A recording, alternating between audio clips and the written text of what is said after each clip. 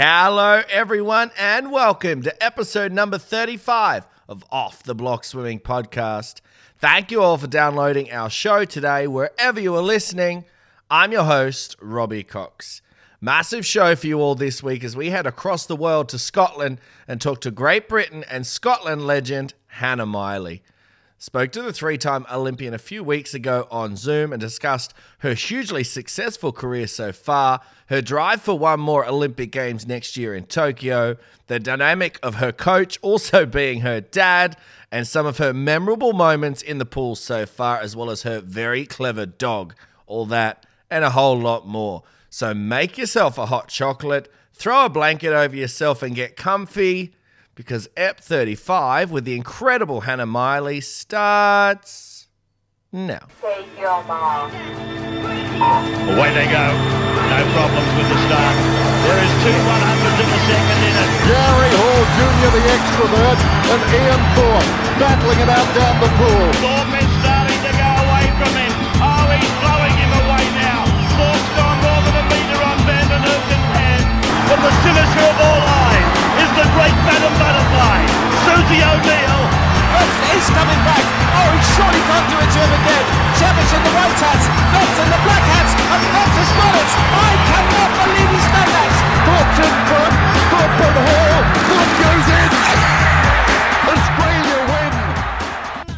Joining me today on the show, all the way from the other side of the world in Scotland, is a three-time Olympian and a woman who has represented Scotland and Great Britain at World Champs, Com Games, and European Championships, racking up a very impressive number of medals along the way. She is one of the most consistent and hard-working performers of the last decade, especially in the IM. It is a very big treat for me to welcome to Off the Block Swimming Podcast, Hannah Miley. Hannah, how are you going?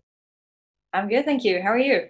I'm very, very good, mate. Very, very good. Now, I don't always get to see the face looking at me as I'm doing the intro for them. How does that feel for you, hearing, accomplishments and getting your tires pumped up? How do you take that sort of, those accolades? I get a little bit embarrassed, I guess. I'm not one for kind of tooting my own horn, but sometimes it's quite nice, I guess, to hear back some of the accolades that you've done, because as athletes, we tend to focus on the now and focus on what we've got coming up. Sometimes we don't tend to look back at actually what we've achieved. So we not forget, but sometimes we kind of don't really register it as much. So it's kind of cool hearing it. Now, mate, I'm coming to you today, as you can see, from the studios. And normally people don't know where I always say the studios, but they have no idea. But you can see it's my bar area. Where have we caught you today? In the kitchen. And I would show you around, but I'm not going to washing up, so we don't need to do that. No. It is all good, mate. It is all good. Now, obviously, COVID-19 has hit, and it's sort of affected all sorts of, the different countries, differently. How has it affected you guys, and how have you managed the past, say, 3 to 4 months? It's been quite challenging. So we had a pretty much a complete shutdown. So everything from, I think it was the 23rd of March, was pretty much just shut down. So no traveling, no facilities were open at all. And yeah, it's been quite challenging in a sense of just trying to kind of find ways to keep active and stay fit.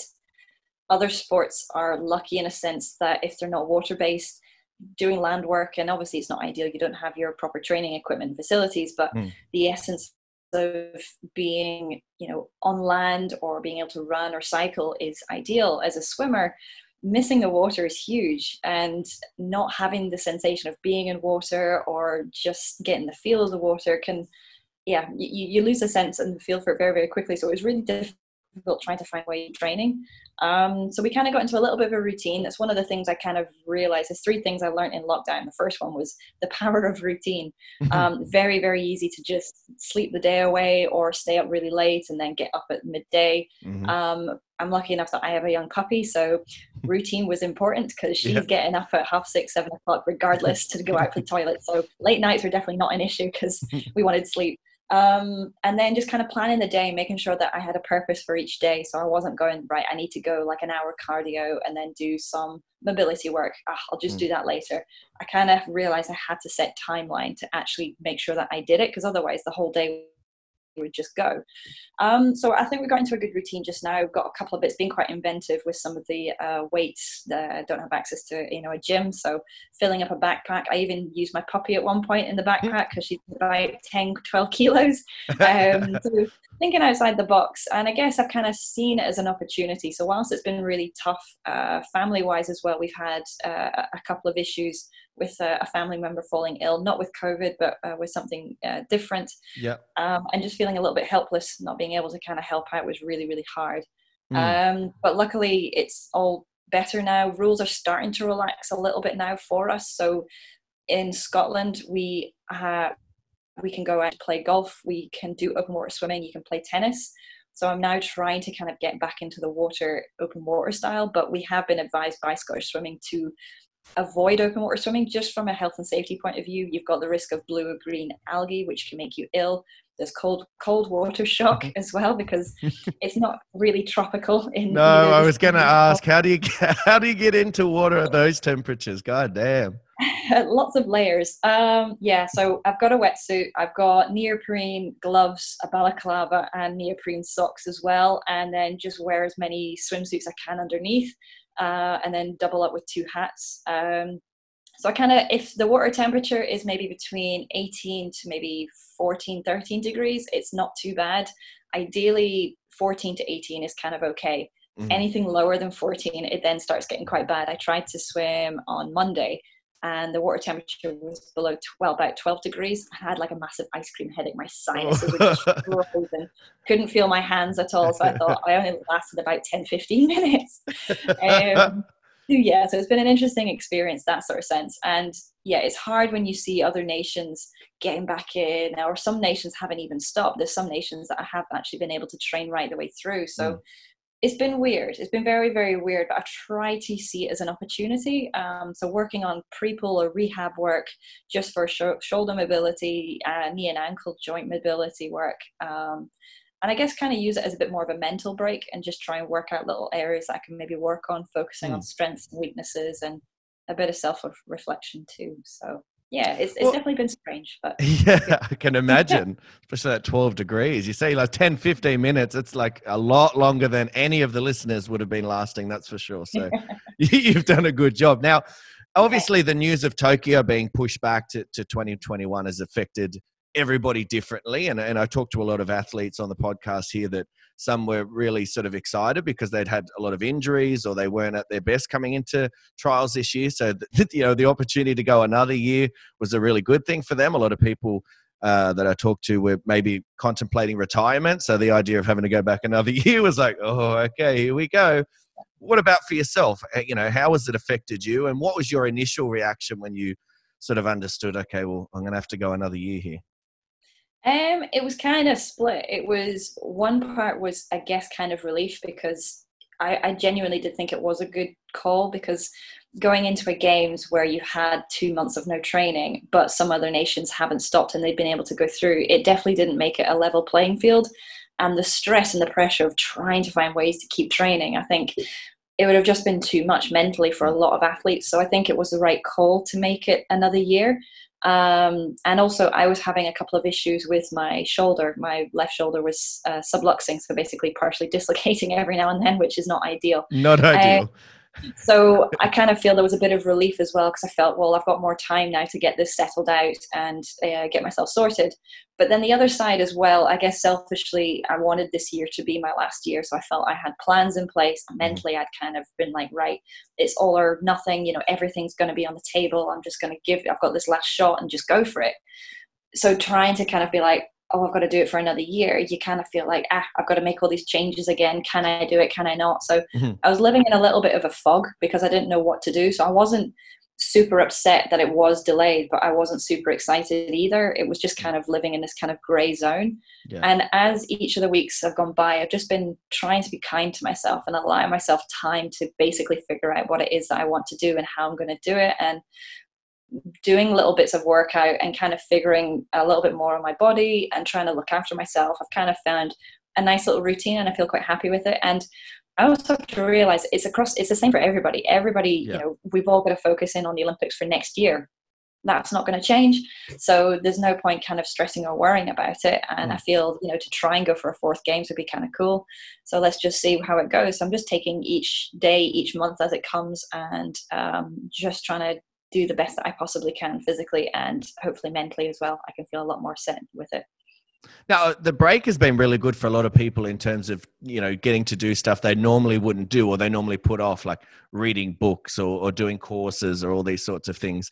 I remember I started reading a book and I put it down straight away. So that didn't actually end up eventuating. What about for yourself? Did you get stuck into any puzzles? I saw on Instagram so many people doing puzzles. Did you read any books? Have you taken any courses? Like, how's the break been for you? And did you get into anything that before you probably didn't allow yourself time to do? Yeah, so I've been kind of trying to study to become a Pilates teacher as well. So I've finally had time now to get the coursework done and using Zoom, I guess, to kind of get my hours up. So I've been trying to help out swimming clubs by offering some Pilates classes just for my own teaching, but also just because I think it really does help swimmers. Yeah. I also took a TRX suspension training course, and now I'm qualified as a TRX instructor. Oh, nice. Try and combine the two because I really like both those types of exercises. So I'm really interested in the sort of whole body movement and how the body moves, and the exercises to complement and support and manage it, not just for swimmers, but for all athletes or all individuals. So I've really enjoyed kind of researching a little bit more on that. And basically doing puppy training. I've really enjoyed teaching my pup new tricks. That's actually been quite fun. Getting her to do lots of different little bits. Some bits have been really easy that she's picked up right away. She's so keen and eager to learn, especially when you've got food involved. And then there's other ones where it takes a little bit more time. So the recent trick that I taught her basically to pack my swimming bag or just to pack a bag. We call it tidy. So I leave out items and then I basically tell her to go and tidy, and then she'll pick them up and put them into a box. So I was able to kind of incorporate that where she picks up like my goggles or my cap and she puts them into my swimming bag, and she gets very, very excited. But that's about maybe 4 or 5 days to teach her to do. And just doing little bits like that, just kind of working the bond with her. And as I say, it mentally tires her out as well. She's a working Cocker Spaniel, so as mad as a box of frogs, lots of energy, but trying to tire her out mentally is just as important as trying to tire her out physically, because like any athlete, you build endurance and she'll just keep going. So trying to tire her out with thinking about things and puzzles has been really good. So yeah, I've really enjoyed working with her and just trying to find ways to make it exciting for her. So not just training, doing puzzles for trying to get her to work for her food, like using towels, hiding things. So she has to try and think and figure it out. So I'm probably going to end up maybe shooting myself in the foot slightly and making an incredibly brainy dog who's going to outsmart me in a lot of ways. It's fun just now. I tell you what, packing a bag, my dogs struggle with sit and stay, let alone packing a bag. So you've got a very smart dog there. She's good. Yeah. For so many swimmers, their coach has a very important role to play in their career and their lives, and none more so than yourself. Your coach, is actually your dad, Patrick. Talk to me about that dynamic, and firstly, sort of how it came together and how you first started working together in the pool. Well, to be honest, I've not really known it any other way. He's kind of been my coach right from day one. So when I was quite young, like pretty much, almost fetus level, I was in water all the time. He was so fascinated with babies and water and how natural the environment was for, newborn babies. It would freak my mum out. She hated it. Hated the fact that he would quite happily dunk me in and I would happily swim along and sometimes not come up for air. So he'd lift me up. But yeah, he kind of would always take me to the water, and he was very keen to make sure that all of his kids learn how to swim just from a safety point of view. So he taught me, I think it was a backstroke. He said it took me 20 minutes. It took him 20 minutes to teach me backstroke when I was 3. And it just kind of progressed from there. But as a youngster, I was never really fully into swimming. Like, I love being in the water. I couldn't wait till I turned 8 because our local swimming club allowed anybody over the age of 8 to go to a public session or a fun session on their own without an adult. And for me, I just couldn't wait for that. I don't want to always have to go with my dad. I just wanted to go to the pool on my own. So I couldn't wait until I turned 8 to go with my friends. So I did love being in the water, but I guess the concept and the understanding of wanting to race was just kind of not there yet. So I had other activities, and he just always used to take me lane swimming, doing a couple of bits of drills, and my competitive side started coming through because he would always get us to do a set number of lengths. We always did the same. And then I realized that I didn't want to do the same. I wanted to do more. Yeah. I was like, I want to do 2 more than you. I have to finish. So I started being like, I wanted to outdo my dad a little bit. And he would try and get me to stop to do some technique work. And I'd be coming in, pretending to stop. And then I'd be like, oh, psych, I'd do a tumble turn. Do too, because I had to finish knowing that I'd done more than my dad. But he developed in the 90s a device called an Aquapacer, which is like a waterproof metronome. Now another company now has taken that idea and copied it, and they've now got a tempo trainer, which is basically a copy of his original design. But he worked with a lot of Olympic athletes coming into the Sydney Olympic Games, and I think he did a little bit of work with Paul Palmer. He worked with an American girl, Brooke Bennett, over in Stanford as well, and then a couple of the British guys.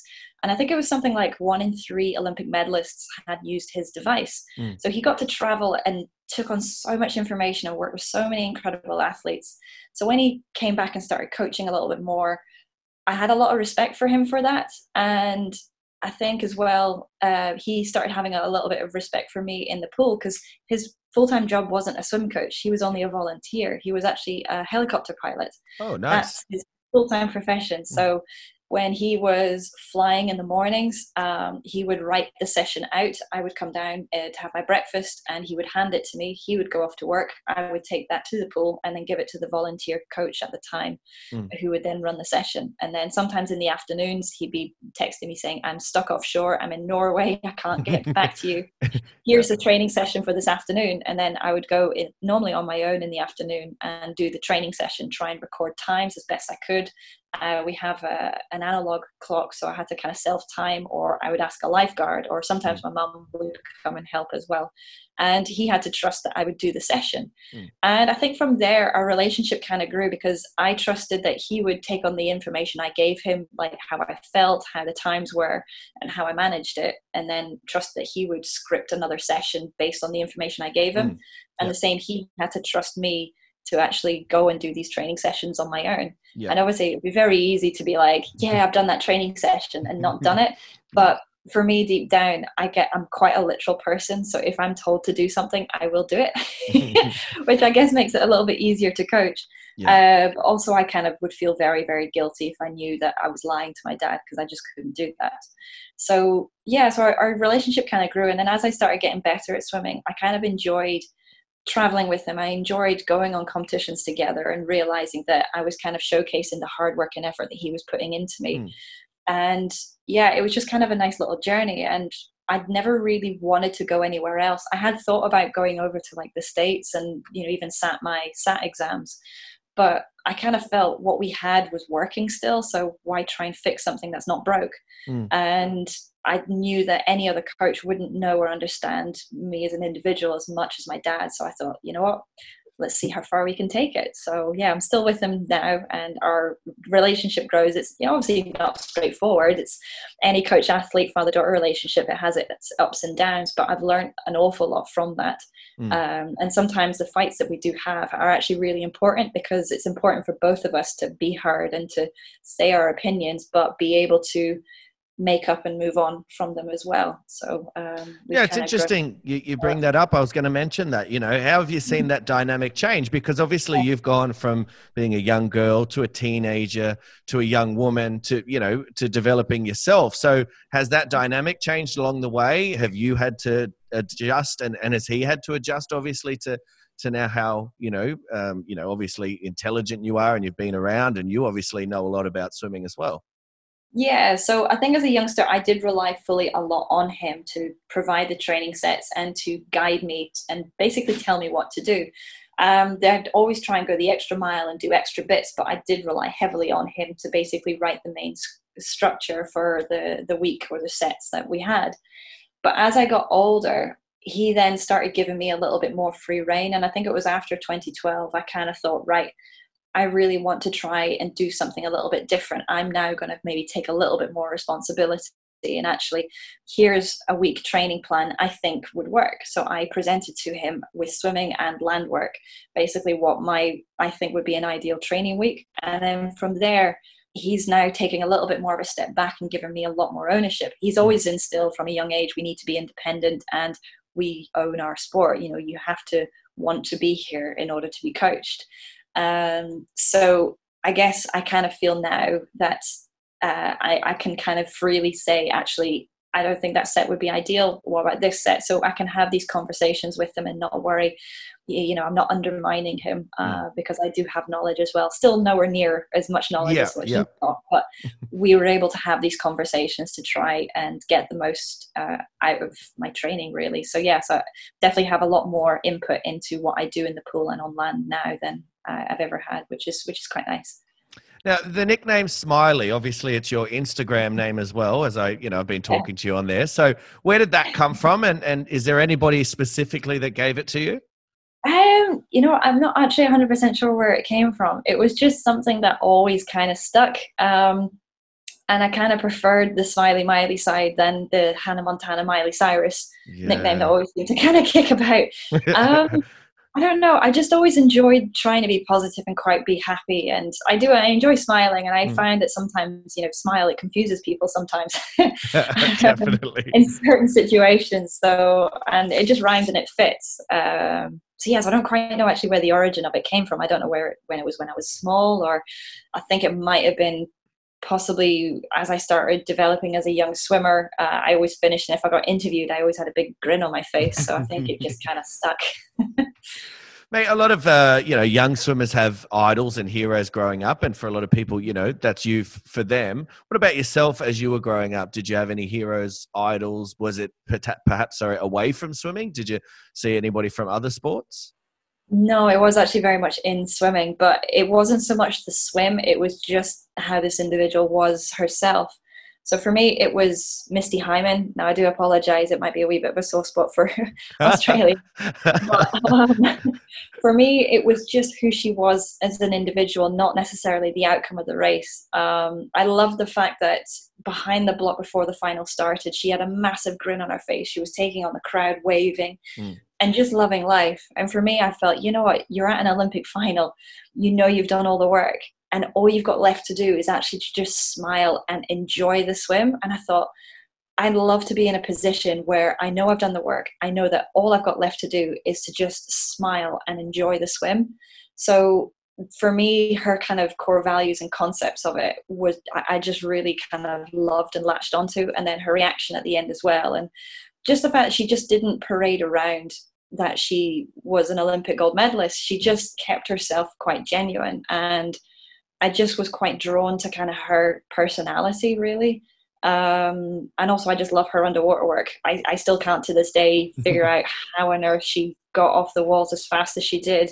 But it was very, very cool. And for my 30th birthday, my fiance actually got me to meet her. Oh, nice. I cried. I was so excited. And I got to spend 2 hours in a pool training with her, just learning just different parts on butterfly and just breaking it down and having a different perspective, and just her outlook on swimming, the way that body moves. And there was just so much I could connect with. So for me, she was my idol growing up. And just, I guess, that positivity and that sort of personality trait, which possibly could have, been the main sort of driving force for Smiley Miley coming through. Where did you guys meet up? So where did you get that opportunity to have a session with her? So I raced at the US Nationals in 2019, and after racing, I stayed on and went over to LA. So we were in Stanford, and I flew over to LA to meet up with my fiance. And I think we had like 4 or 5 days exploring and enjoying there. And on my birthday, my fiance was like, right, I've got a surprise for you. I'm not going to tell you what it is, but it does involve a flight. So I was like, okay.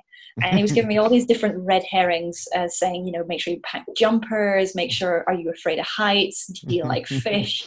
And it was, I had no idea what we were doing. So we got to the airport, and I realized that we were flying over to Phoenix. So I thought, okay. And part in my head did pick up thinking, oh, I think Misty lives in Arizona, so yeah, that's kind of cool. But it didn't cross my mind at all. And then he was like, right, can you pass me your phone and I'm going to book an Uber. So he booked an Uber to pick us up. And then we were driving and he goes, right, we're going on to another stop, but we need to kind of go to this checkpoint first. And I thought, what on earth are we doing? You're on the Amazing Race. Yeah.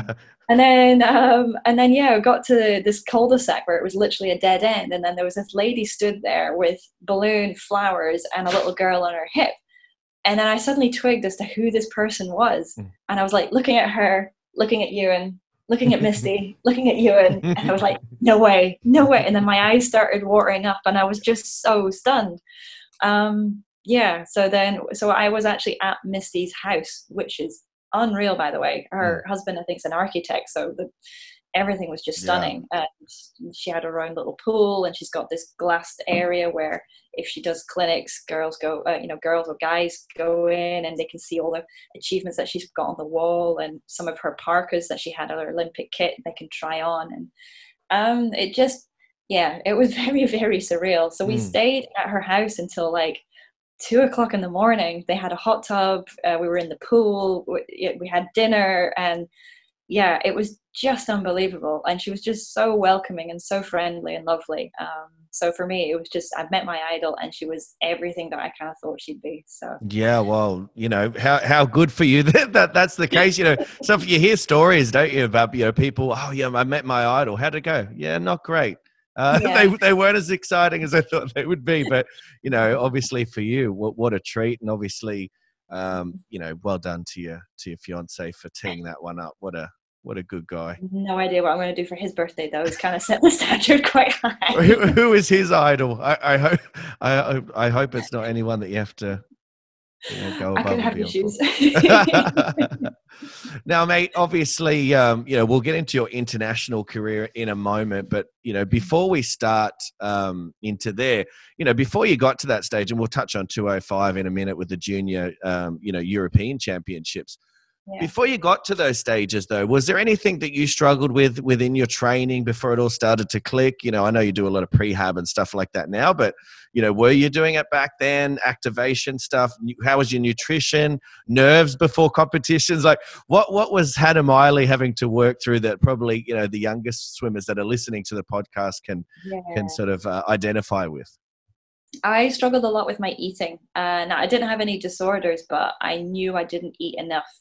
Because I would always feel really tired and sluggish at the end of training sessions. And going through that developmental stage, I was very skinny and quite small. So for me, it was really trying to work a little bit on my eating. And I had a very sweet tooth as well. So you'd eat a lot of rubbish and feel really full and then wonder why you felt knackered, within an hour or two. So yeah, definitely my nutrition could have been a lot better. Pre-pool wise as well, I definitely didn't pay too much attention to that. I got my first kind of niggle or injury around 13, 14, and it was in my shoulder.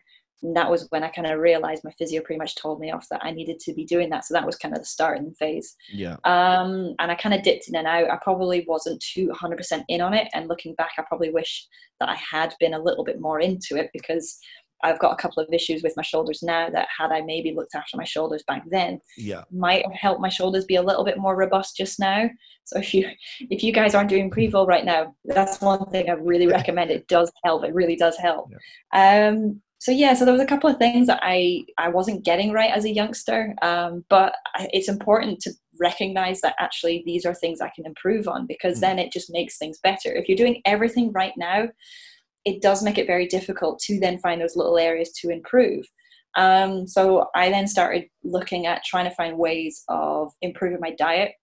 So my mom was really good. She would get me trying to cook the meals for the family. And by being at the stove cooking, actually the smells of the food would make me quite hungry. So I was then starting to, eat more of the right foods and actually feel hungry enough to eat like a full meal instead of only eating half and kind of leaving. And I'm a slow eater as well. I'm always the last to finish. And because I'm a slow eater, I fill up really quickly. So I only ever would normally eat half of what I was supposed to. So what were some of your signature dishes that you could cook up? Like what are your specialties?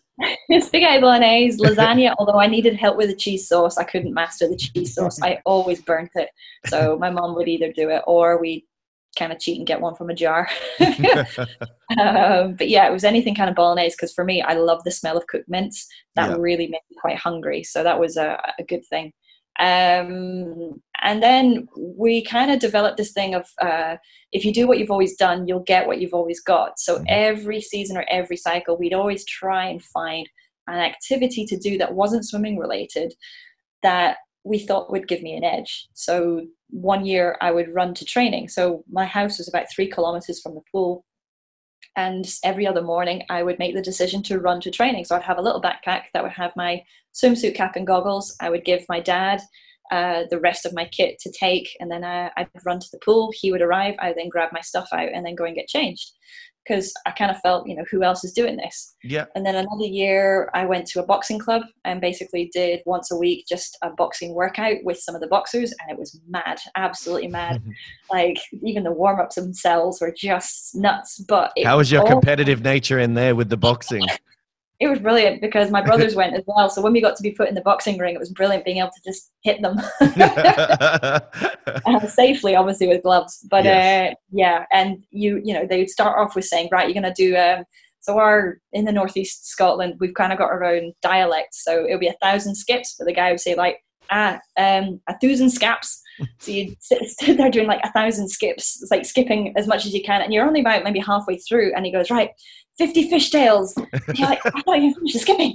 And then you're about to start doing the fishtails, and then they're going, right, you're going on to 10, 20 press ups, and you're thinking, So you kind of felt like I have to try and finish this and then be on time to do the next exercise. So it did really help the competitive side because you didn't want to get left behind at all.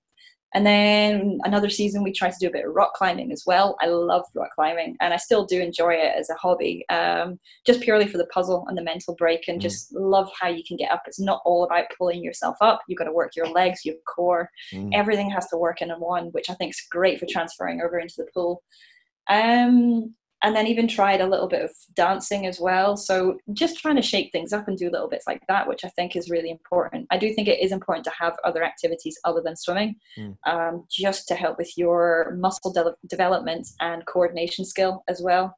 And it's good to have different friend groups with swimming as well. And then you do find out your strengths, your weaknesses, and you can kind of go back into swimming feeling a bit more refreshed and mentally ready to go because it's not all about swimming. You've had a little break with other sports. Could not agree more. Mate, 2005, you make the junior team for the European Junior Championships. What was that experience like for you at, I think you were 16 at that age? Hey? Sorry, I was 15, actually. It was just before my 16th birthday. Oh, there you go. See the research. I didn't have the dates right, but it's okay. I was close enough. Mate, what lessons did you learn, at that meet, and how did that help you sort of take the next step? Because, the next year you go to Com Games, and come over our way. So what lessons did you learn there at that meet that you then took into, senior competition? So there was definitely a lot. It was an outdoor pool and outdoor competition, which I hadn't really had that much experience on. So swimming backstroke outdoors was very interesting.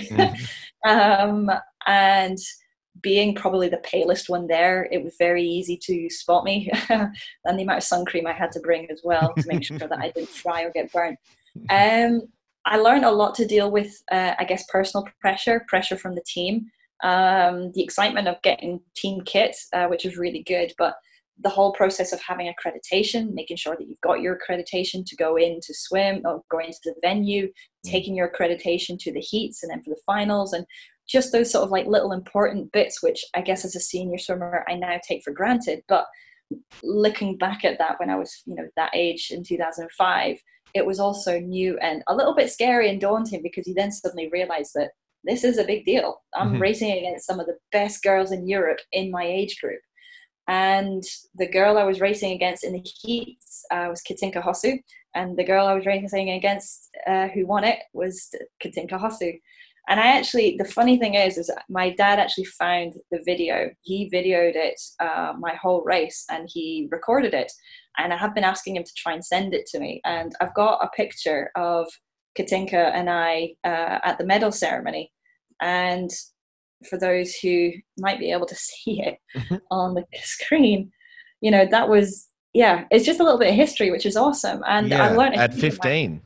At 15, I was just about maybe 2 weeks away from being 16. So to be on the podium at that age and at a European meet felt so exciting. And I remember my dad saying that athletes who go to the European juniors have a chance of qualifying for an Olympic Games. But if you get on the podium, he says a lot of European swimmers who go to the Olympic Games have actually podiumed at the European Junior Champs. So for me, I was watching Jana Klitschkova absolutely dominate from events and followed her progress and saw what she did at European junior level. And I realized that actually, I thought, this is possible. This is actually really possible. So it was the first time that I really realized that I had a chance at making an Olympic team. And that was even at the age of 15. I didn't really fully believe it until I'd made the Common Games team. But even from then, it was, I guess, a little taster into what life could be like if I decided to stick with swimming as a career. In 2006, you head over our way and compete for the Commonwealth Games in Melbourne, and you've been back since. You've 2018 as well on the Gold Coast. You've had some success at Commonwealth Games, but especially in Australia.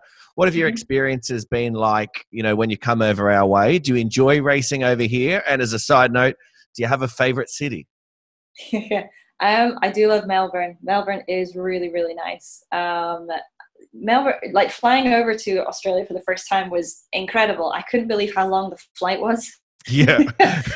And I couldn't believe how strange it was feeling so tired during the day and then feeling so wide awake at night. So those little bits were really interesting to get over, but I just loved the lifestyle of how active everybody was really early in the mornings and how ready to go, and then how early everything seems to shut off and everyone's ready for like bed quite early on.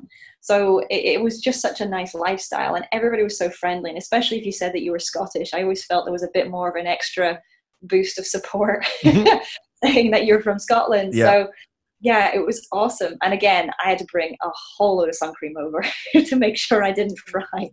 And, following the slip, slap, slop, putting on sun cream. Yep. So kind of having to follow that rule quite strict as well, because I did get burnt one of the days, and it was... You would have got a sunscreen sponsorship over here. Yeah. So I really enjoyed it, and everything, like all the birds, the noises, the food was just so fresh. Like I couldn't believe the sort of freshness of the fruit, and everything was just so much more bright and shiny. It was brilliant. So I really loved going over there. It was just how long it took to get over there that I really struggled with. Yeah, I've done a couple of Europe trips myself, and it takes so long, and I agree with you. What about competing wise over here though? Do you have a favorite pool? I mean, obviously the Gold Coast was outside, but you've had by this stage a lot more experience of racing outdoors. But do you have a favorite pool? I really quite like the pool at Southport. That was actually a really nice pool. We did a training camp there for a little bit. I just love the fact that all the pools, majority of them, are outdoors. So for me, if it's an outdoor one, it's always going to get a thumbs up from me. Because even though I don't really tan, I get lots of freckles, and I quite like that. So it's really difficult to kind of pick one pool that I really like. I really did like the competition pool in Melbourne, because I found it quite fascinating how it was an outdoor but in pool. So even though it was outdoors, the canopy over it made a big difference and helped an awful lot on backstroke. But I couldn't believe how cold it got in the evenings. I think our team manager went out and bought us parkas, and I found it hilarious that I thought, I'm in Australia and I'm wearing a really thick woolly parka. Especially in Melbourne, mate, because they're very well known in Melbourne for having like 4 seasons in one day. So it can get very hot, it can get very cold, it's going to get windy, it's probably going to rain, all in the space of one day. All that's missing is probably the snow, but one day that'll happen too, like that. You guys aren't missing much with the snow. Don't worry about it. So I really enjoyed just the atmosphere that it gave, and it was the Commonwealth Games that made me decide that actually I could do this as a career. So racing in 2000 at the Commonwealth Games in 2006, 8 weeks before that, I was actually in hospital with pneumonia. I'd lost a fair amount of weight, so I didn't really know how I was going to perform. And I actually ended up just missing out third, a bronze medal. I think Jennifer Riley just picked me out. And it was really exciting just how awesome the crowd was. Like, you guys really love swimming. So for me, I just fell in love with it so much more. And I thought, you know what, being in the village, having the whole hype, the crowd, you know, guys going around with these T-shirt guns on poolside, firing them out into the crowd. I thought, this is awesome. I thought, if you could do this as a career, this would be fab. And I thought, you can study and, you know, go to university until you're 99, but you can't necessarily swim at an elite level until you're 99. So for me, I thought, you know what, I'm going to take the opportunity whilst it's here, see how far I can take it, and then go from there. So Melbourne was kind of my deciding point on being like, you know what, I'm going to stick with this and see how far I can go with swimming. Well, I'm glad we could help you and go from there. You did, mate. Obviously, we're going to get more into your career now. And from 2008 to 2012, say, you know, you had some phenomenal years there competitively, and you did some of your, you know, career best racing. And we'll get to Olympics in a little bit later. But the one I want to zero in on is the 2010 European Championships in Budapest. Yeah. And obviously we've already talked about Katinka just before, but you won the gold medal in the 400 IM there over Katinka in her home games there. I just actually rewatched it today, and your breaststroke in that race, god damn. Talk to me about your memory of that race, you know, and what was going so right for you through those years, because you were clearly fit, fast, and confident. Yeah, I think there were, I was coming into, I guess, what you could call the peak time for an athlete. It was my 21st birthday the day before that swim. So I remember being like, celebrate my 21st in a hotel room. Which is awesome. So yeah, so for me, it was kind of exciting, but also kind of boring at the same time, celebrating your 21st in a hotel room. But I knew that I have an opportunity. So the last time I raced at European Champs in Budapest was in 2006, and I mucked it up spectacularly. I let the crowd, and it overwhelmed me. It just didn't click. And it was the third time being back in the same venue racing. So I kind of felt it kind of came full circle. The first time I raced was in 2005. Went well. 2006 didn't go well. So I thought, right, I've an opportunity now for a third time lucky. Let's see what we can do. And I remember doing kind of a pre-set before the competition started. We had a couple of days preparation camp before racing. And one of the sets I did, I felt really good. And I just felt really happy. I don't know what it was. Something just in my mind felt like, you know what? This is my time to really prove myself, to try and, you know, write the ghost of Budapest off and just see how I go. And I was very aware that Katinka was, you know, very dominant. It's on her home turf. So I thought, well, if I can just get on the podium, that would be great. And swam the heats, and the heats were rough. It was all right, but I was kind of surprised across the board. It wasn't a quick heat swim. I think Maria Belmonte actually missed making the final. So it was quite shocking, and I knew that she was also coming through too, so I was kind of surprised that she hadn't made it. So going into the final, I knew that in 2006 I was kind of a rabbit caught in headlights with the crowd and the noise. So I thought, right, I'll have my headphones in. I'm going to stay as warm as possible, so I'm going to keep all my layers on, because last time I walked out in just my costume and I just got cold. So I kept my costume on. I'd also recently just signed a deal with Arena. So for me, I was wearing my new Arena suit. I had like the Arena racing hat, so I felt super fast and ready to go. And as soon as I got on the block, I actually don't really remember too much on the race, just bar the fact that the sun was really warm. So I felt warm. And I just felt ready. Like everything came to that point of being like, you know what? Let's just go for this. I've trained hard for this. And almost like that Misty Hyman moment of, all I've got left to do is just enjoy this swim. And on the backstroke leg, I realized that Jose will pull out in front because her backstroke is really quite strong. So was Susanna Jakobos, who was there as well. Yep. And then I got onto the breaststroke leg, and normally I can kind of keep up with her, but I realized that I was actually catching Katinka up. And then on the turn, I realized I'm kind of ahead now. This is awesome.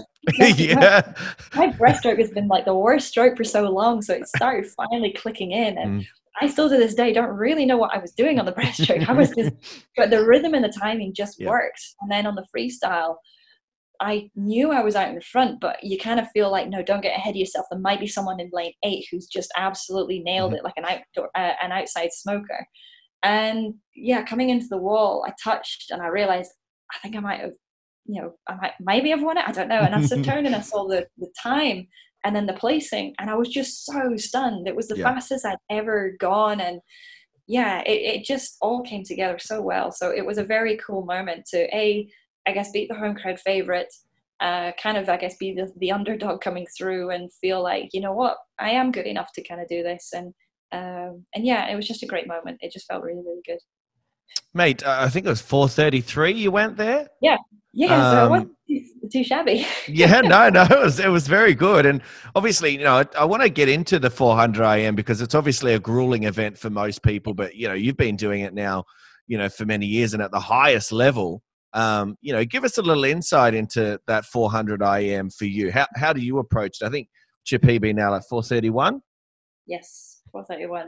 And my PB was done in a poly suit, but I went at 4:31 at the Commie Games in 2014. So yeah, I got pretty close to it.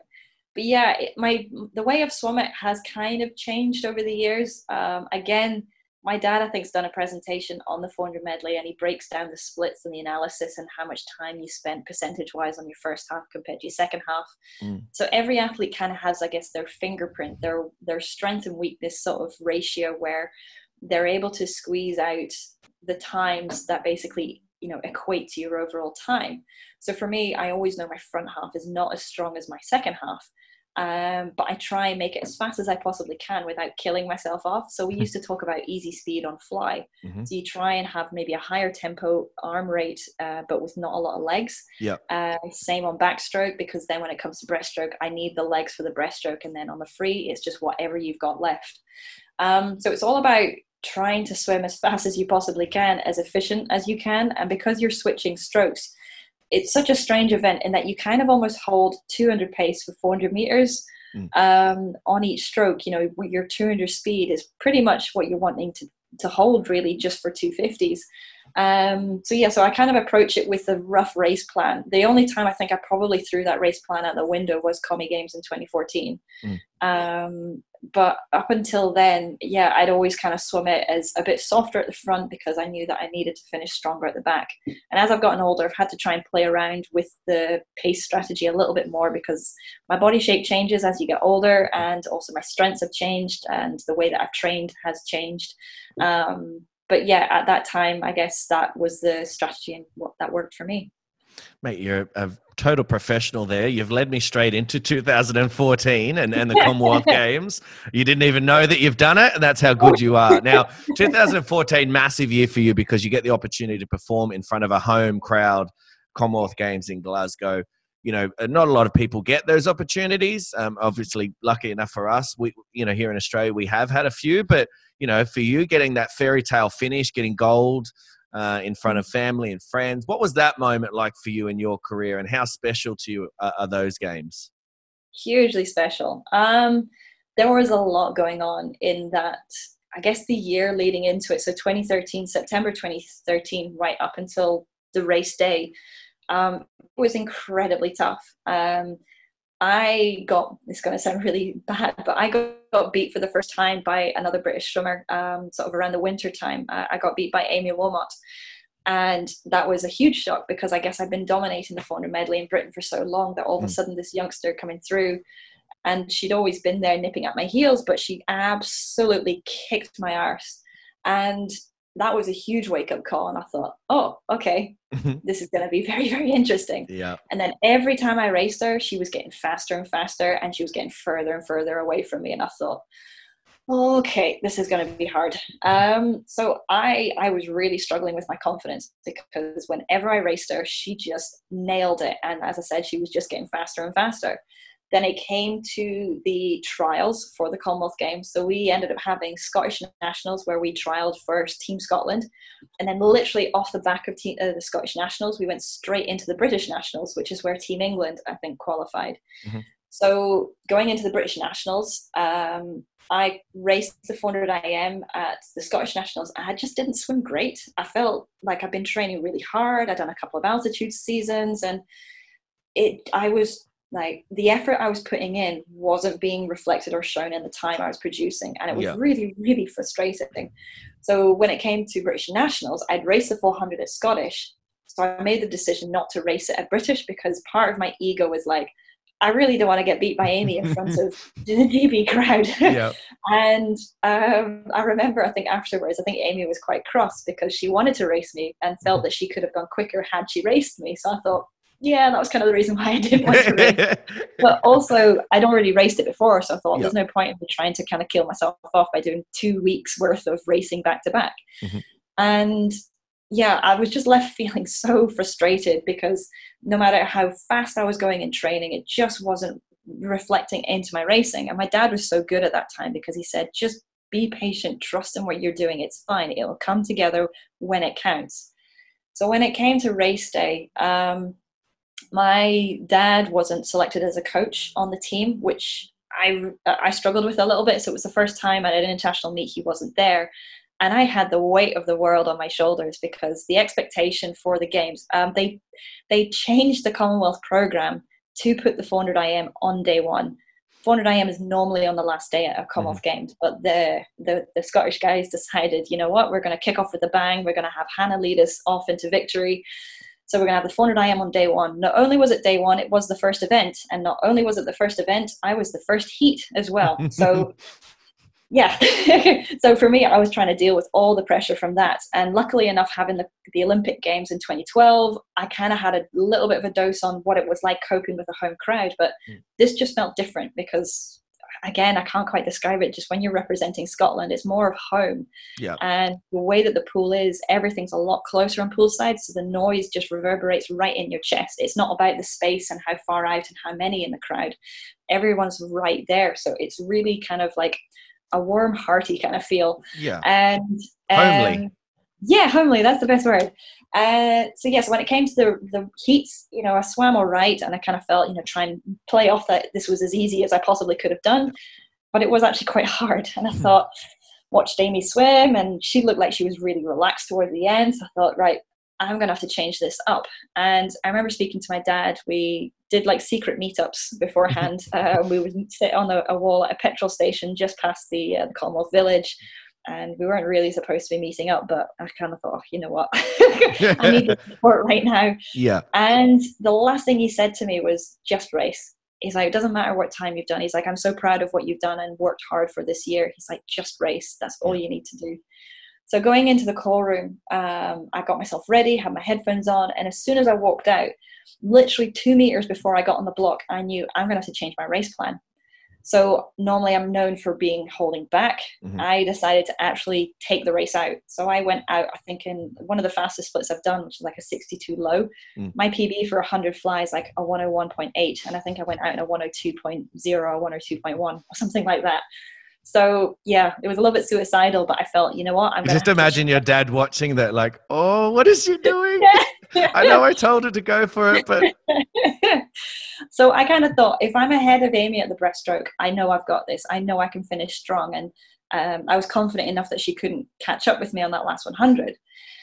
So, and also I knew she knew what my race plan was because I'd always done it the same way. So I kind of had hoped by going out a little bit harder, it might have changed how she viewed the swim. And so I swam it, did the backstroke, saw she caught up and overtook. And then on the breaststroke, I couldn't really see anything until the last turn. I turned, pushed off, and then I thought, I won't swear, beep, there's her feet. I'm not in front, I'm in second, there's her feet. Right, well, I'm obviously just going to fight and see how close I can get to her because she's obviously going to win this. And then as we were going down that second last 50, I realized, oh, hold on, I'm at her hips. And then it was, oh no, I'm at her shoulders. I thought, I actually maybe have a chance of taking this. So I turned on the last 50, and I swear to God, I've never ever heard, normally the crowds are really loud, but you never really hear anything underwater. And as soon as I pushed off, I think I turned something like maybe 0.01 or 0.03 ahead of her at the last 50. And the crowd and the noise just erupted, and I heard it underwater. And I got so excited. I was dying and in pain because it's a 400 medley, but Yeah. I just got so excited on that last 50. And then I saw all the Scottish guys lined up at the side of the pool waving me on. And as much as I was dying, I just rode off the noise, rode off the adrenaline right into the wall. And then to touch the wall, I knew that I'd done it. And it was just a huge sense of relief that I'd achieved the personal pressure of defending my title. There'd only been 2 other Scottish women who'd successfully done that before. So I felt I've made history here, not just for Scotland, but for myself. I've achieved performing, I guess, on a home crowd, and that kind of pressure it brings itself. And then when I saw the time, I was also so stunned, and I thought, this is great. I'm going to really celebrate it. You know, everyone does this sort of like arm beat moments. They sit on the lane rope, they splash, and I thought, this is my moment. I'm going to sit on the lane rope. Sat on the lane rope, and I fell straight off. It's so much harder sitting on a lane rope, and I was knackered. There's an art to it. There is. I definitely did not have it. But yeah, it meant the world to me, because it wasn't just so much the win, it was just everything around it, the psychology build up, the stress, the tension, the pressure, and just to achieve it and to see, you know what, I can actually do this. I am, just before I turned 25, I've just made a huge progression again from the polysuit era to now. And I think a few people had, I guess, written me off and sort of said Amy's the one coming through, and she still is. She's still an amazing swimmer, and I probably wouldn't have done that swim had it not been for her. So I really appreciate the rivalry and having her there as a competitor. So it was a very cool moment, and one that definitely stays with me for a long time. There's a lot more to it than that. Mate, another thing I've uncovered, I guess, doing my research on you is there's no doubt you're a bit of a fan of short course racing. Yeah. So, short course European championships, world champion at one stage in your career. What do you enjoy most about short course racing? And, do you approach it a little bit differently to your long course races? It's going to sound obviously really there's more turns, we get that, but you know what I mean. Yeah, that's kind of it. I'm probably one of the world's worst turners, which doesn't really make much sense, but I train pretty much the pool that I trained in Inverurie up until 2016 was a 4-lane 25-meter pool, and that was all I trained in going up to the 3 Olympic Games, the world champs and world short course and European short course. So I love training short course and prefer racing long course, but short course racing I feel is kind of fun. I don't really know what I'm doing with it. I just get in, swim, try and nail the turns as much as I can, but approach it no differently to long course competition really, bar the fact that I just need to be efficient under the water and try and not slow up going into the turns. I definitely do miss doing more short course training, because I feel that does impact on how I approach turns. I think I slow up maybe a little bit too much. But yeah, 2012 World Short Course Champs was actually quite nice, especially with Ye Wen winning the gold medal, and then to actually just pip her at the end, because she was coming back so fast on that last 50. Oh my goodness. That was kind of a nice little, I guess, accolade. I mean, a lot of people say short course doesn't matter, but for me that meant an awful lot to kind of feel like, you know what, I'm good against the world.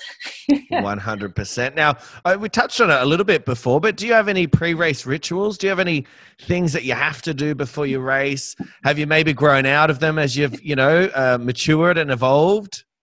No, they've gotten worse as I've gotten older. I don't know if it's just an athlete thing or a swimmer thing, but yeah, we have, I don't know whether it's probably more superstition than ritual. I always have to so if I'm going before the 400 IM, I always have to spin my arms around in the order of the 400 IM. So 4 fly strokes, 8 backstroke strokes, 4 breaststroke, 8 freestyle, and then I do the same with my legs.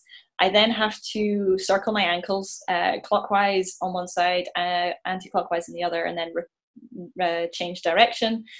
When I'm on the block, I have to rub my hands and my feet on the block so they get extra sensitive, so I feel grip on the water. And then I can't start the race unless I've cracked my neck to the left, and it will only go to the left. It won't crack to the right, only the left. So yeah, for some reason, I know it's not going to be a good swim if I can't crack it to the left. No, but the fact that I've done all the training and all that beforehand, it's all down to that neck crack. And you were telling me before we started, there's actually a meme about you with that. Yeah. Yeah, there is. So there's a funny picture where it is me mid-crack, and it says, when coach tells you you've got 10 200s fly, you might as well end it now. It's a bit of a dark meme, but yeah. Mate, what about, I saw in that video I watched that you had your headphones in. Do you have a pre-race playlist that you like to listen to? And has that changed over the years? Yes, it changes all the time. Before each competition, like major meets, I always try and set a different playlist. So it's listening to different tunes. And I try and find obscure music that gets me quite excited, not too hyped up, but yeah, that makes me feel like I want to get up and dance. And music that I won't hear an awful lot on the radio, because I will play these songs to death. That's the only thing I end up listening to for the whole meet. And the last thing you want to hear is listening to it on the radio when you go in your car. So I try and change it up. At the moment, probably my favorite group at the moment is a band called Elephant Sessions. It's kind of like a Celtic music that have been jazzed up with a bit of electronic in. It's really difficult to describe. There's no words to it. It's just purely music. And I love stuff like that because I know it's so obscure. No one else will be listening to it. So I love listening to music, like just getting that right tune. It can be just one song, which I literally will play on repeat, or it'll be a couple of songs, but I'm very particular with it.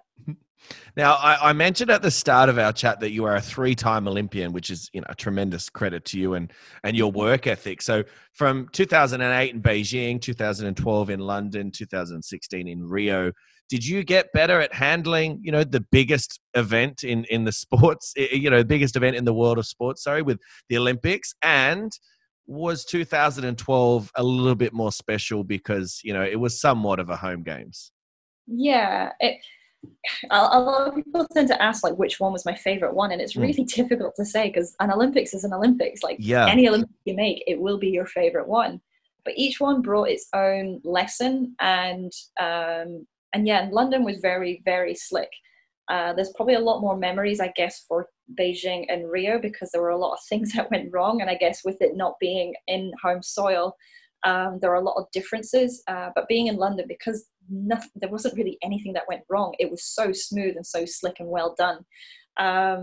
It's very difficult to kind of find funny stories.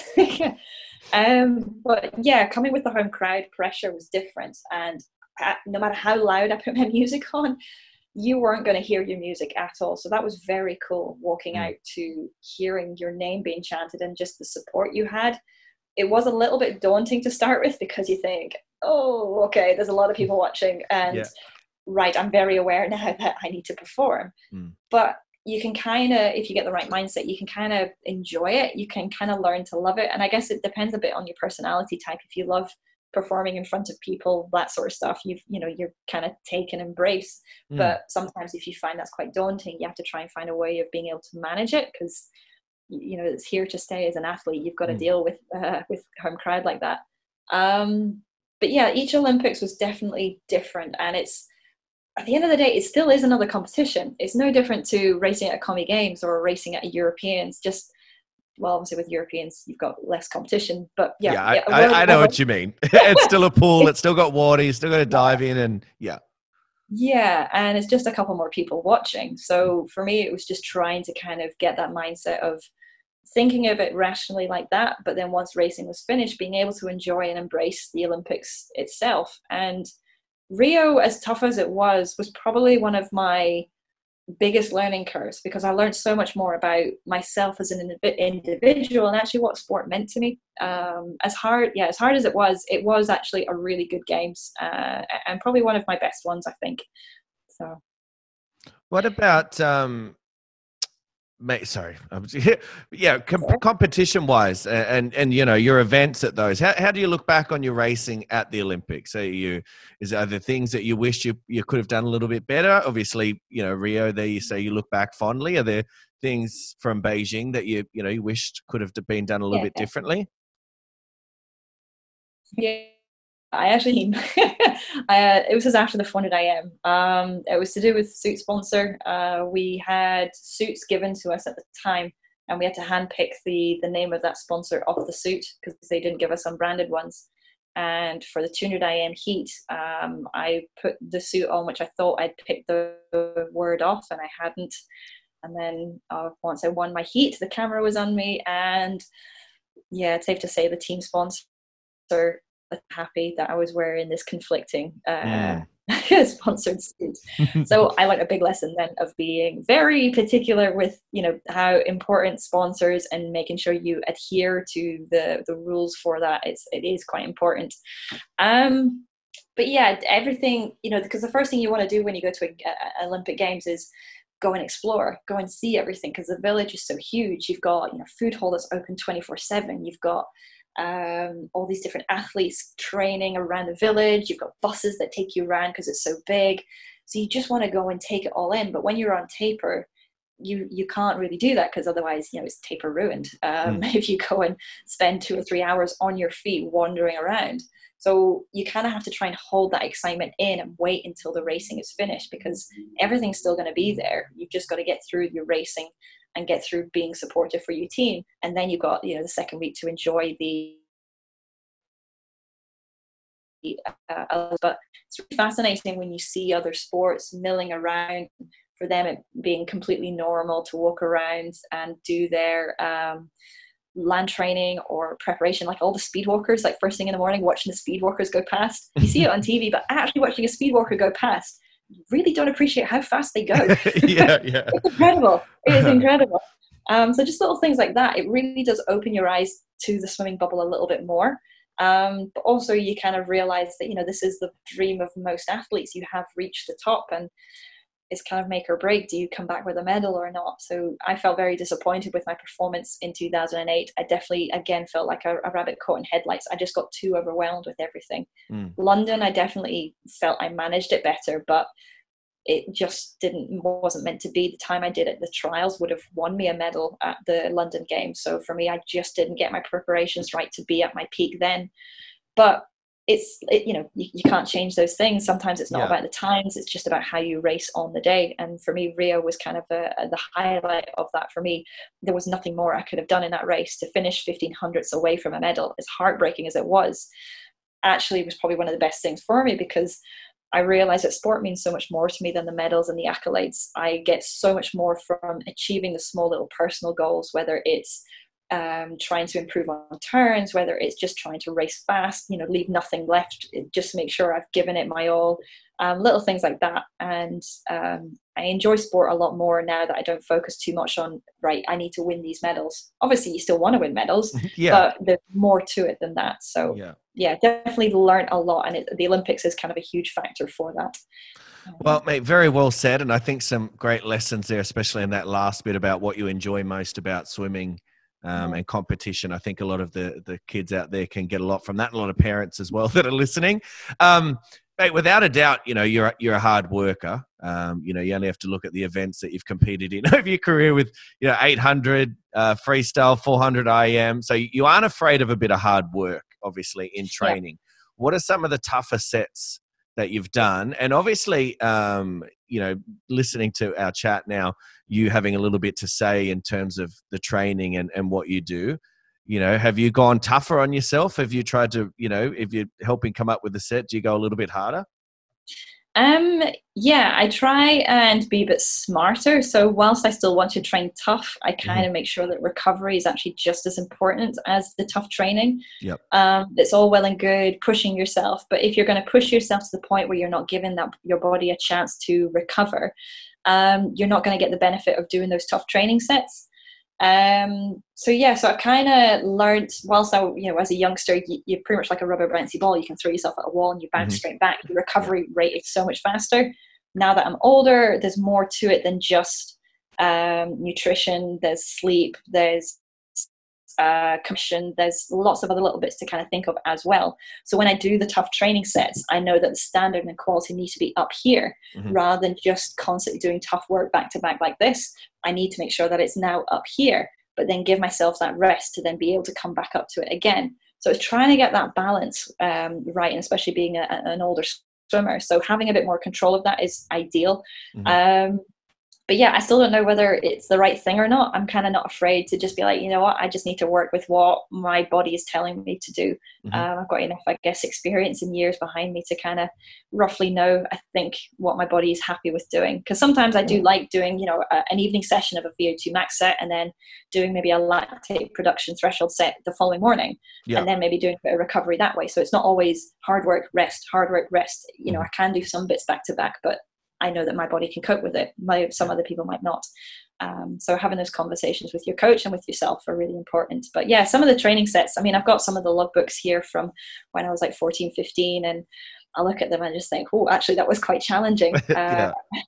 Like I was given a choice of either an lactate production set or a distance set, and I hate short distance, like hate speed work. So I was the only one that decided to go the 10-800s of 10 minutes, where the last two had to be straight IM. And I loved it. It was great. And there's other sets that I do, like we do a straight 1600 IM, where every third 100 you try and pick up the pace and try and get, you know, within 30 seconds of your personal best time. So yeah, 400 fly, 400 back, 400 breast, 400 free as, you know, best possible effort, with that third 100 being particularly strong. A couple of others, you go 100 short rest interval, so 100 free off 115, 30 beats below max, straight into a 50 IM return pace, and you repeat that maybe 12 rounds. You know, 3 on each stroke. So little bits like that, where I guess how tough a set is kind of, I guess, you know, one person might find a set tough, another person might find it quite straightforward. So it just depends how you view it. But you've had a brilliant career by anyone's standards, and the thing that I think has struck me through my research has been your consistency and you know, over the decade. What motivates you to keep going? How do you inspire yourself, you know, to keep producing these results? And again, you know, similar to my other questions, has that motivation changed as you've matured and gotten older? Yeah, I think as a youngster, I was very motivated by doing more than everybody else. I always felt I had to be a little bit different, and I kind of thrived off of that. I knew I wasn't going to be the biggest or strongest looking athlete. So for me, working on technique and efficiency was kind of my thing. So again, that set me apart from all the others, and I loved that. But I also, when I was training on my own, you know, the temptation to not do a swim session, a lot of people are like, oh, could you not just skip a session? And I thought, yeah, I could easily do that. But I then sit and think, well, what would my rivals be doing? Would they be missing sessions? And, you know, you always think about it and you think, no, they probably wouldn't. They would actually be making sure they were there and doing all of it. And again, I had to make sure I need to be up against them. I don't want them to have one up against me. So that always motivated me to get back in anytime I felt, oh, do I really need to do this? And it was, yeah, well, if I don't do it, then that person is probably going to have a better chance of kicking my butt because they've done it and I haven't. So that kind of self-talk and self-motivation kind of got me through. And as I've gotten older, it still is there. It's not really changed too much. Although now I kind of have to listen to my body a little bit more. I don't miss sessions, but I do speak to my dad saying, look, we've got other monitors to monitor and track my fatigue levels. And if they are sitting pretty low, I say, look, I'm struggling a little bit getting my recovery through. Can we look at the next couple of sessions to be a little bit lighter, and we manage it that way? But yeah, motivation, it can vary. You know, even now you get moments where you just feel like, especially winter time, we get affected by SADS, where the weather, just lack of sunlight for us, like gets light at like 9 a.m. and then it's dark again by 2 p.m. So we don't see much sunlight when it comes into the winter time. So I use a Lumilight quite a fair bit to help with that, and having a Lumilight really does help get me up in the mornings. I feel a lot more awake and ready to go, and that in itself motivates me because I don't feel as grumpy. I don't feel like I've just been shocked awake by a noise of my alarm. The light is definitely a lot better and a lot more beneficial. And then sometimes listening to tunes in the car. Again, music's a huge driving force. So if I feel a bit like I'm struggling, just get a good playlist on that just is a good mood booster, and that really does help drive you. And you've got that one song stuck in your head which gets you through the session. Or even if you've got a session that you're really struggling with, I think, right, ignore the times, focus on one thing that you're going to do well and just focus on that. So if I've got a set where the times are not great, they're not what I'm wanting to hear, And I think, right, I want to focus on my finishes. So every single finish, I'm not going to breathe 10 meters going into the wall. And I just focus on that. So the effort is still there, but that component is what I tune into, just that one bit, because that's the one bit I can control. You can't necessarily control your speed or your pace. So that competitive component is what I work on. So those little bits just keep me ticking over. And currently at the moment as well, my puppy is a huge motivator, because she doesn't care whether I've had a good day or a bad day. She's always there. And for me, that makes me feel a lot better. And she's really good at kind of making those sort of demotivated feelings disappear. And after I've spent a bit of time with her, I feel kind of ready to get back on it and go again. Mate, you're killing it. Again, I think some great advice there for the young swimmers out there to listen to it and to take away. I want to get away from swimming a little bit now, because we've talked a lot about your career and the swimming side of things. What do you get up to away? I know we've talked about the puppy, and I know you love the puppy, but what do you get up to? What do you get up to away from swimming, to get your mind away from the sport and just sort of detach yourself from something that I guess at times, depending on what part of the season it is, can become all-consuming? Yeah. Again, I guess it is kind of still sport related. Let me know if this is cheating or not, but I do love my Pilates and TRX work. So at the moment, I've trying to work on getting a diploma for my like one-to-one client work for Pilates, and I'm using my fiance as my demo, or as kind of my client.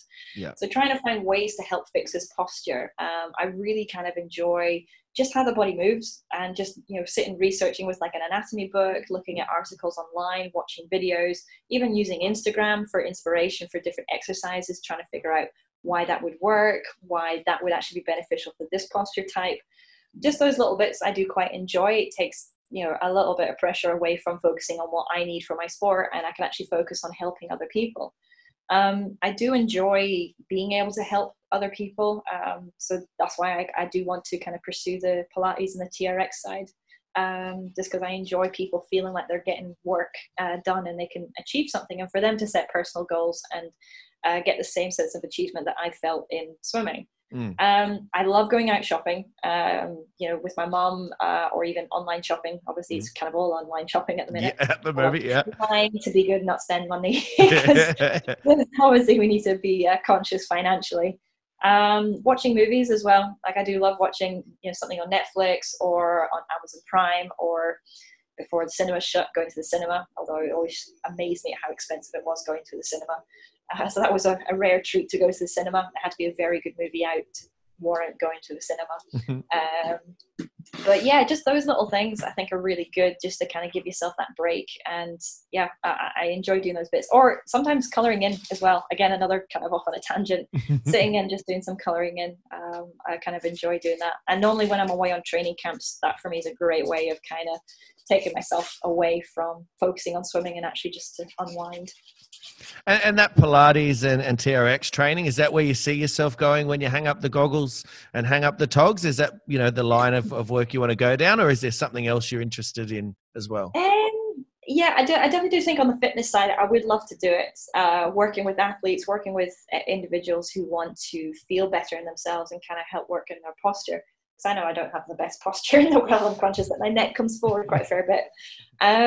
But the dream would be, I guess, to have somewhere where I can have an animal hydrotherapy center where I can work with animals, help them rehabilitate maybe after surgery or weight loss, or just general getting them to swim as a different form of exercise. I've been teaching Poppy how to swim during lockdown. So she's been able to get in the water before I could. So that was really difficult to try and deal with the jealous. Jealous of your dog because it get the pool. Yeah, but even still, working with animals was always something I've wanted to do, but more as a hobby, I guess, than a career. And then another side, I'd love to have another hydro pool, but for working with individuals for swimming, and that kind of sense. So I don't really particularly know which direction I want to go in career-wise. I'm just kind of looking at the options and seeing what I'm good at, and then kind of seeing if it's got an opportunity in there somewhere. So I have a rough idea, but not really sure at the same time. Well, you touched on it there with coaching. I mean, obviously with your knowledge now and the programs you're able to write and help write for yourself, is that an avenue you'd like to have a look at going down? Obviously, you've had a great mentor in your dad helping you along the way and learning. I have seen firsthand how stressful it is being a coach. I definitely. Well, I'm hats off sitting in to a I'm coaches. sitting in a bar at the moment, so that's how stressful it is that a coach has to have their own bar area to sit in. Oh yeah, so it's I don't know. I kind of don't want that to be the first protocol jumping into it. I feel I want to try other avenues first, but maybe at some point I possibly will go into coaching. Probably I'd like to do more mentoring or even maybe master classes, but I don't know. I guess it kind of seems to be the in thing for a lot of athletes to go into being a coach, because I guess, if you're good, it's the best degree I've got. But at the same time, being that person that likes being a little bit different, I kind of don't want to follow that trend just yet. But it's nice to know that it is an option that I've got if I am struggling to go into coaching, that it's something I can do career-wise, I guess, to kind of kickstart me off. But I have a funny feeling I might be brutal as a coach. I don't think I'll be very forgiving, which I don't think would be a good thing, because I'd be one of those ones that'd be like, well, in my day, I was doing this 4 rounds. You're only doing it twice. What are you moaning about? Who needs rest and recovery? Come on, let's go. So I don't know whether I'd be very sympathetic or not. Well, at least you'd be able to back it up, though. Like when you're saying back in my day, at least people can go back and watch YouTube and go, yeah, actually, look, she did that. Whereas a lot of coaches like me saying, oh, back in my day, and they can't really find me on YouTube, I can assure you. My swimming career was nowhere near what you've achieved. So I think you have some brownie points, some credit points there when you do say those things. Now, I like to finish our chats with some less serious questions, but I think they still give us a little bit of an insight into, who you are away from the pool as well. So it's just rapid fire. Basically, I ask the question, you chuck out the first thing that comes to your mind. So first one is favorite music. Does that have to be band, song, It or can genre? be whatever you want. Okay. This is your show today. At the moment, it's a band called Elephant Sessions. Mm-hmm. All right, everyone write that down. Are they Scottish, English? Where are they from? I think they're Canadian, but the music is very kind of Scottish. It's quite Celtic. Okay. Favorite song from them is one called Colours. Okay. So have a little listen and let me know what you think. I will. I definitely will. What about, you like to watch the movies, as you said. What about your favorite movie? Or can you narrow it down to one? Do you have a few? I do have a few. I'll allow a few. So I guess the most recent one would be 1917. That was a phenomenal film. Another one that I really enjoy is kind of Notting Hill and 4 Weddings and a Funeral, just because it's lighthearted. And then pretty much anything Disney based. I'm watching so much Disney at the moment because I have a 1.5-year-old daughter, and she loves Moana. She loves all of these things. So now, unfortunately, I know all the words to the songs. And even she's turning off now. She's getting over some of these movies. She'll walk away. I still find myself sitting there watching the stupid movie, even though she's gone away, and singing the songs. Luckily, nobody can see me because it's quite embarrassing.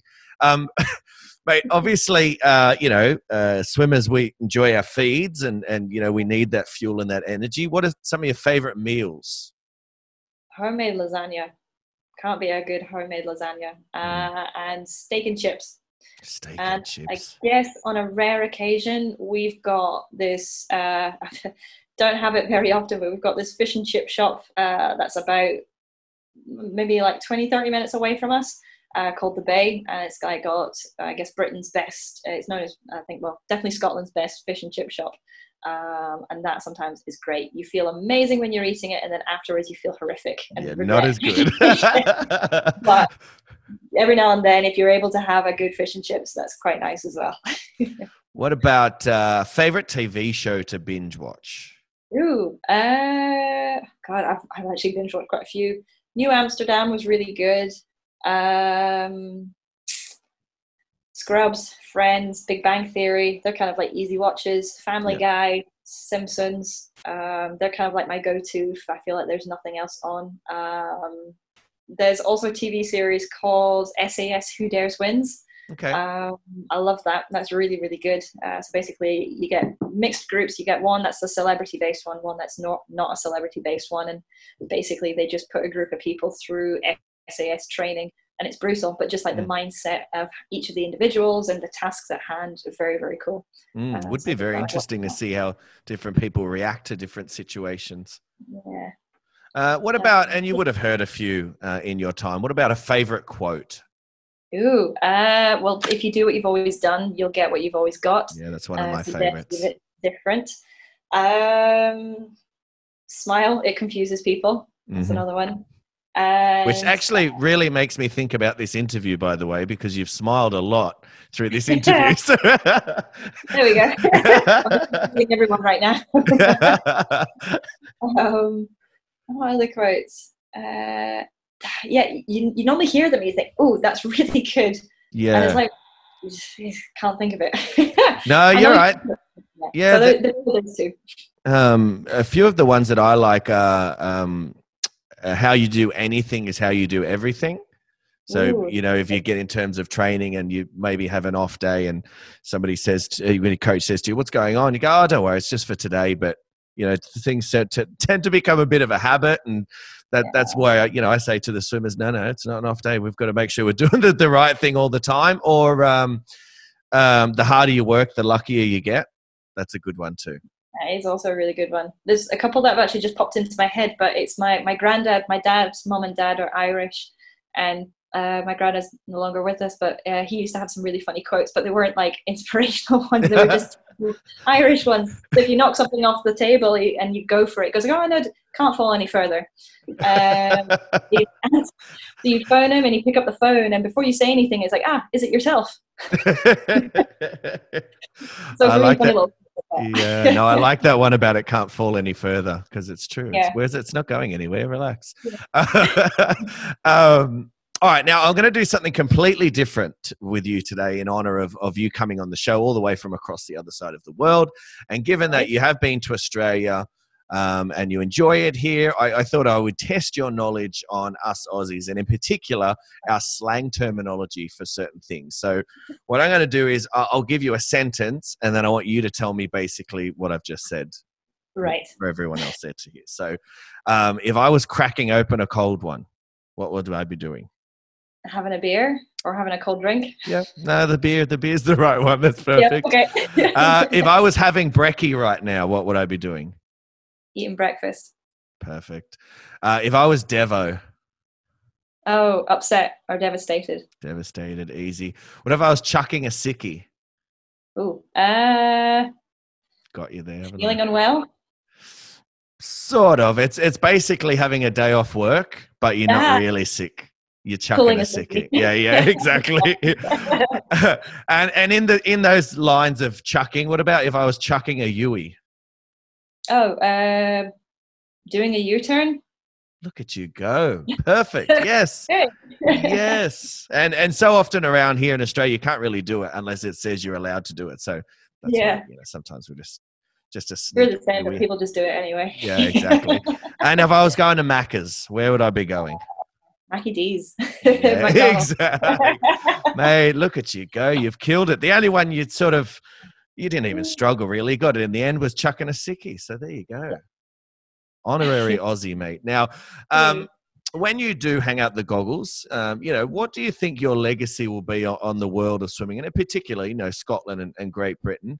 What in particular would you like people to remember about you as a swimmer and as an athlete? I guess I like them to think that I was resilient, that I was somebody different who wasn't afraid to stand out from the crowd and actually go for something regardless of my size, my weight, my power. And that I was not afraid to kind of go up and try something even if it meant I fail. And I guess the fact that she's finally decided to retire. I don't think anybody will say that. No, that was only a joke. I guess I just want to be remembered for somebody who was more than just a hardworking athlete, somebody who, experienced the ups and the downs, was resilient and faced things, I'm still human. I face things with fear and I face things without fear.